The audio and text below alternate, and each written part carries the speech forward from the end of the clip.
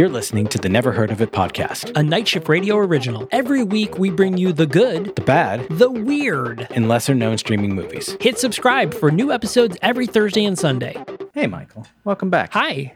Hey, thanks. Welcome back on this beautiful Sunday, Thursday Totally. day. What is time? What is time? Speaking of time, for those of you who are, of course, we know that you're subscribed to the Never Heard of It podcast on every available platform because you're hearing this. And as we all know, bonus episodes don't appear in your feed unless you subscribe. So all your friends who aren't, first of all, they're not your friends. Second of all, you can redeem them by letting them know that they're missing out on some pretty fun weekly shit, both here on YouTube for those of you who are watching us, and on your podcast player of choice for those of you who are listening. But that said, we're about to flip things around a little bit. And that's because in just a week from now. Like 4 days from now, 5 days from now, Thursday to Monday. Yeah. Again, what is time? The newest Marvel television series is releasing, and that would be Secret Invasion. And if you remember when Marvel's She-Hulk, Attorney at Law, was airing, we brought in our friends from over on the SuperPod HeroCast to break it down with us every week. And we're doing that again. It was such a blast for us and such a smash success that they're coming back. We can't wait to have them. They can't wait to be back. But in order to keep things hot and fresh for you, we're bumping our bonus episode schedule up a few days, and we're going to be releasing Mondays for 6 weeks through the duration of this show. So that means our regularly scheduled Sunday film review will continue, and then followed immediately the next day by a recap of the most recent Secret Invasion. And that's pretty exciting. It is pretty exciting. I'm excited for it. I love chatting with those guys. And speaking of the monsters could be anywhere, there was a better segue, but I kind of ham-fisted that there. Michael, I've been watching the Winchesters. Oh, which got canceled. Yeah, which, I mean, honestly, I can say with confidence that one season is really all that this show needed to tell its story. There was plenty more that they could have done, but at that point, you risk flipping all the way, the wrong direction and ending up back with another Supernatural that runs for like 37 years and has 17 completely different plots. But you and I have talked about the Winchesters before. I can't remember if we talked about it on this show. I think we did way back when it first aired. I think I mentioned that I watched the first couple of episodes. Yeah. So as you know, I have watched several seasons of Supernatural. I don't remember at which point I fell off, but I know that it has gone for at least as long after I stopped as what I did watch. But I really enjoy the show up until a certain point. And I think if I went back and watched through it, I think I would probably still continue to enjoy it for what it is beyond that. One thing I will say about the Winchesters is that it definitely involves at least some plot points that you don't have to have seen Supernatural to appreciate the series, but they would make some things make more sense. Dean makes an appearance in this with the iconic car, and that's pretty badass. But it's only kind of half-ass explained how and why. And that works for the Winchesters, mostly if you're familiar with what happened to Dean in Supernatural. And I just didn't make it far enough to know how he's just cruising through the afterlife, apparently. Spoilers. But spoilers for a show that ran, 30 seasons? I don't even know. I think it was 13 seasons or 15 or something. I think it was longer than that, because I think I bailed after I think it was 18 seasons. 11 or 12. I'm looking it up. Yeah, let's find out. But the Winchesters, if you appreciated Supernatural, especially if you enjoyed kind of the early seasons where you mostly have the monster of the week, and then they start to get into some serialized stuff where there's a big bad and they're all everything comes to a head against this one enemy. Winchesters very much follows that formula. It's tried and true. It works really well. It also follows the CW drama formula flawlessly, to the point where there were several scenes that I knew exactly how they were going to play out without, like, just fill in the blanks of like what details were going to happen, but the way a scene was going to play, like, when two characters in a heart-to-heart discussion, and then someone else breaks in the room and they're like, did you find out the thing? And like, no, but I did learn this. Like, flawless, chef's kiss, beautifully implemented. What I will say is that this show, and I haven't watched many of the more recent CW shows. I bailed through, on the DC Universe stuff because it was just getting repetitive and boring. But Winchester's leans a lot more into like more sensitive topics than any other CW show that I've seen. I mean, we have really great character representation. We have queer love stories, and we have a lot of focus on trauma and dealing with trauma in healthy ways. And I thought that was really cool for a let's hunt and kill the monsters kind of show. And so, yes, it's corny. Yes, it's melodrama. But honestly, I had fun with it. And, 13 episodes, one season, it wraps up neatly enough that, like, again, yeah, it could have gone longer, but the fact that they canceled it doesn't sting as much as most shows that get canceled after a single season. Yeah, so Supernatural ran for 15 seasons, 15 years, and 327 episodes. Yeah, so like we finished the Winchesters last night, and I was like, this really just makes me want to restart Supernatural, but that is a fucking commitment.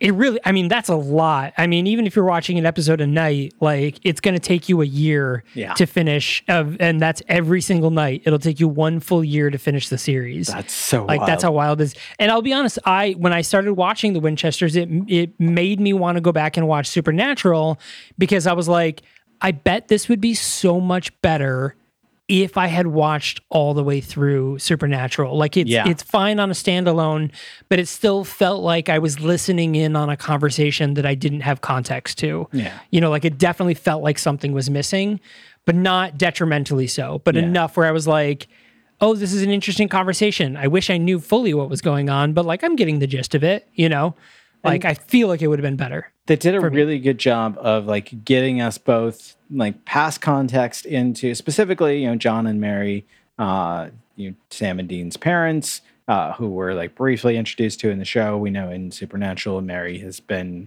dragged off to hell by the yellow-eyed demon. We know that John has, he raises kids hunting and then kind of fucks off and disappears for a while. And so like we get a really interesting context to those characters.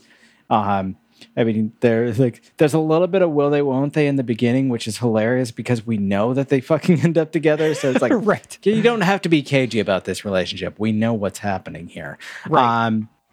But they also create some pretty interesting stakes for this group to tackle that somehow still doesn't seem to directly influence the future of Sam and Dean in Supernatural. And the ending of the show does get into why that is, and I think is handled in a weird but really interesting way. And I mean, I say weird, but like the whole franchise is fucking weird, and we rolled with it for 15 seasons with Supernatural, so why not one more? Just one more thing, like that's exactly what it is. Yep. Yeah. And man, so speaking of things that are seemingly feel like they're going to go on forever, I actually have been watching the Extraction movies. Do I know what that is? Chris Hemsworth, so stars on Netflix. They're Netflix exclusive films. Okay. The first Extraction came out last year. Big hit on Netflix. Extraction 2 just came out less than a week ago. So I watched the first Extraction just before the Extraction 2 came out, because I was like, all right, I'm going to watch the second one. And I'll tell you, one of the big things that drew me to these movies is that they are known for these sort of what's called oneers. It's these long one-shot takes. Okay. Of action. But the thing is like, the everyday person's going to watch this and be like, oh my God, I can't believe that was one take. But I watch this and I'm like, that's where you cut. That's where you cut. and that's where you cut to make it look like. I was like, and this is where you actually cut, because this definitely was not a one take, because it's like, you know, like the camera would get in on a helicopter, fly in the helicopter, get down, get off the helicopter, get into a vehicle, drive the vehicle, be outside the vehicle, and then inside the vehicle while it's driving. Sounds like and I'm like, Hardcore okay. Henry. Yes, it was exactly that. And it was like, it looked like a one shot, Extraction 2, for example, has a 21-minute oneer, which is an insane. Now, don't get me wrong, even though I'm like, okay, so this is where the cut was, fucking impressive. Yeah. Very, very impressive. Like, if anything, to watch those sort of shots, the action in these films are top notch, like really, really top notch. Now, here's the thing about the plot of Extraction and Extraction 2. There's not really much of a plot. I was waiting for that. Here's the thing about the plot. There isn't one. There isn't one, but not to the point of like, a film that we might be reviewing very soon, where it's like nothing happens. It's the plot is so simple, it doesn't need further information. So the plot of the movie, of the series, because we just got confirmation that Extraction 3 is happening. Oh, damn. Spoilers. There's still more people to be extracted. There's still more people. So his job is people pay him he can go and extract people and bring them, out of a bad situation. Obviously we're talking about like war zones, prisoners of war, those sort of things. Like it's not like my dad beats me and I need it's nothing like that. It's like, I'm in a literally active militant zone. Yeah. Please come rescue my kids and, get us out of this place because we can't do it. And that's it. That's all you need to know. He works for an agency that deals with extractions. He goes in, extracts the thing, and leaves. There's no like underarching James Bond style, like it was all a conspiracy, blah, blah. There's none of that. It is literally just straightforward. Go get the thing, kill a bunch of people, get out, you save the day, fucking congrats. That's it. That's all the plot of Extraction 1 and Extraction 2. Now they all have their unique happenings. There's obviously situations that come up where you're like, oh, how's he going to get out of this one? Where it's like, there's tension and there's excitement and you want to learn what happens. But generally, it's so simplistic and it works really, really well. I feel like that kind of film almost has to just like lean heavy on the visuals and on the action and like just really be impressive, because like most people aren't going to a film like that to like really think. And like the filmmakers who try to get too plot heavy on those, I think they usually they end up being clumsy. Whereas you can get a lot of forgiveness for a lack of plot when you've got a 21-minute long fake one shot. And like, when you've got Chris Hemsworth on the screen, just being like grimy and muscly and shooting guns. Yeah. And he's actually using his Australian accent, which is great because he does a lot of like, get the fucking gun, mate. Like he has very like, he sounds Australian. Like he sounds like a legit, I mean, he is. Excellent. But he sounds like a legit Australian guy, like going to rescue you, and it's awesome because it feels very natural. He does a really good job at it. And, you get the feats of like, oh my God, he's so strong. Oh, he's so cool in the action. Like you get those sort of moments as well, but it's so simple that it's just, turn your brain off and enjoy. And honestly, marvel at the one shots. They're really, really impressive. Like very, very impressive shots. So, so much so that after watching the first one, I was like jazzed about the second one.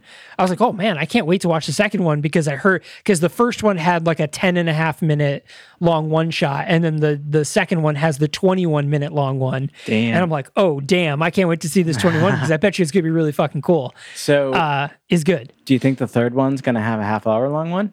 Oh God, I hope so. I hope like they really like 10, the whole 20... movie is a one shot. Yeah. Extraction 8 is just the whole movie is a one shot thing. Because I mean, they could totally do it because I see how they do it. You can tell where the transitions are.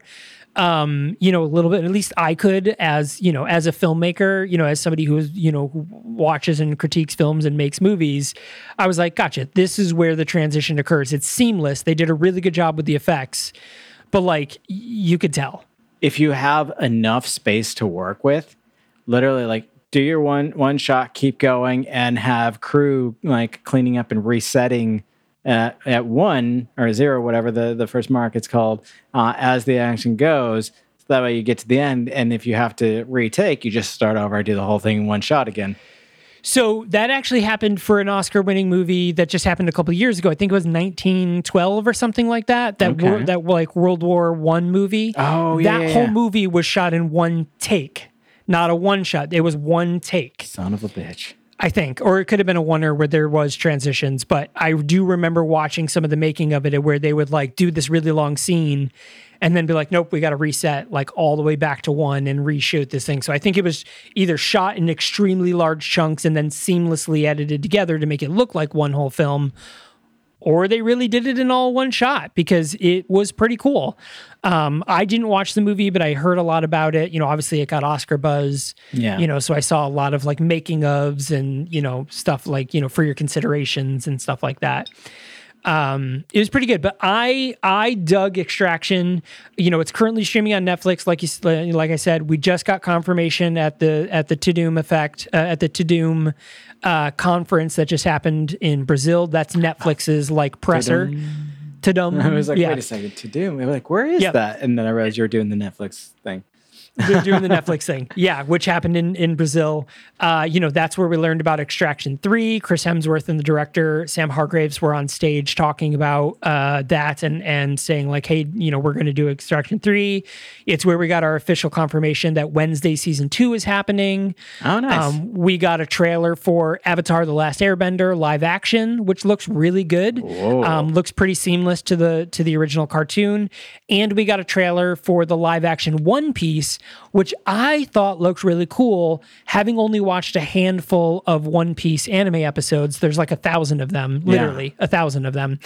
I thought this looked really cool. It was definitely something where I was like, I would totally watch this. Neat. It seemed pretty interesting. So I'm pretty excited about that as well. So all those things are coming up this year on Netflix, as well as a whole bunch of other shows. You know, I mean, there's a lot of returning shows, you know, like Bridgerton and Queen Charlotte and blah, all those other shows. Does anyone even still watch Bridgerton without the Duke? Apparently a lot of people, because it's coming back for another season. And it spawned a spinoff, which is getting another season as well. Because Queen Charlotte is a spinoff of Bridgerton. Yep, I do remember that. Yeah. Yeah. Crazy. But yeah, so Extraction and Extraction 2 now currently streaming on Netflix. And then the Winchesters you can actually watch on the CW app for free. You don't even have to sign into that one, but that will also eventually make its way to Netflix. It's on Max currently. Oh, it's on Max currently. Yep. There you go. So it's on Max. You can watch it there.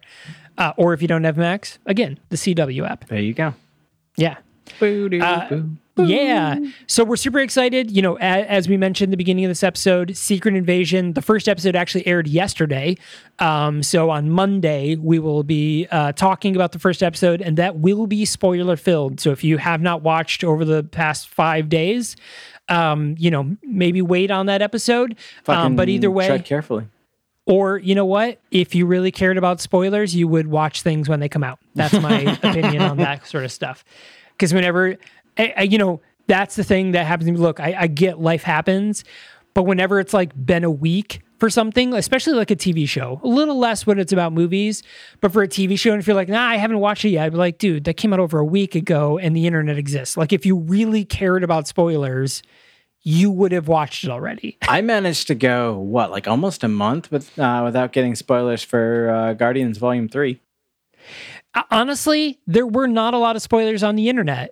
You know, even, you know, I know you're not on Twitter anymore, but even on Twitter, even to this day, not a lot of people are writing spoilers aside from a few like, where does the team go from here? Yeah. Which is generic enough where you could be like, well, obviously some of them survived. He didn't kill the whole team. Yeah. Which I thought was really interesting. So good choice on the internet.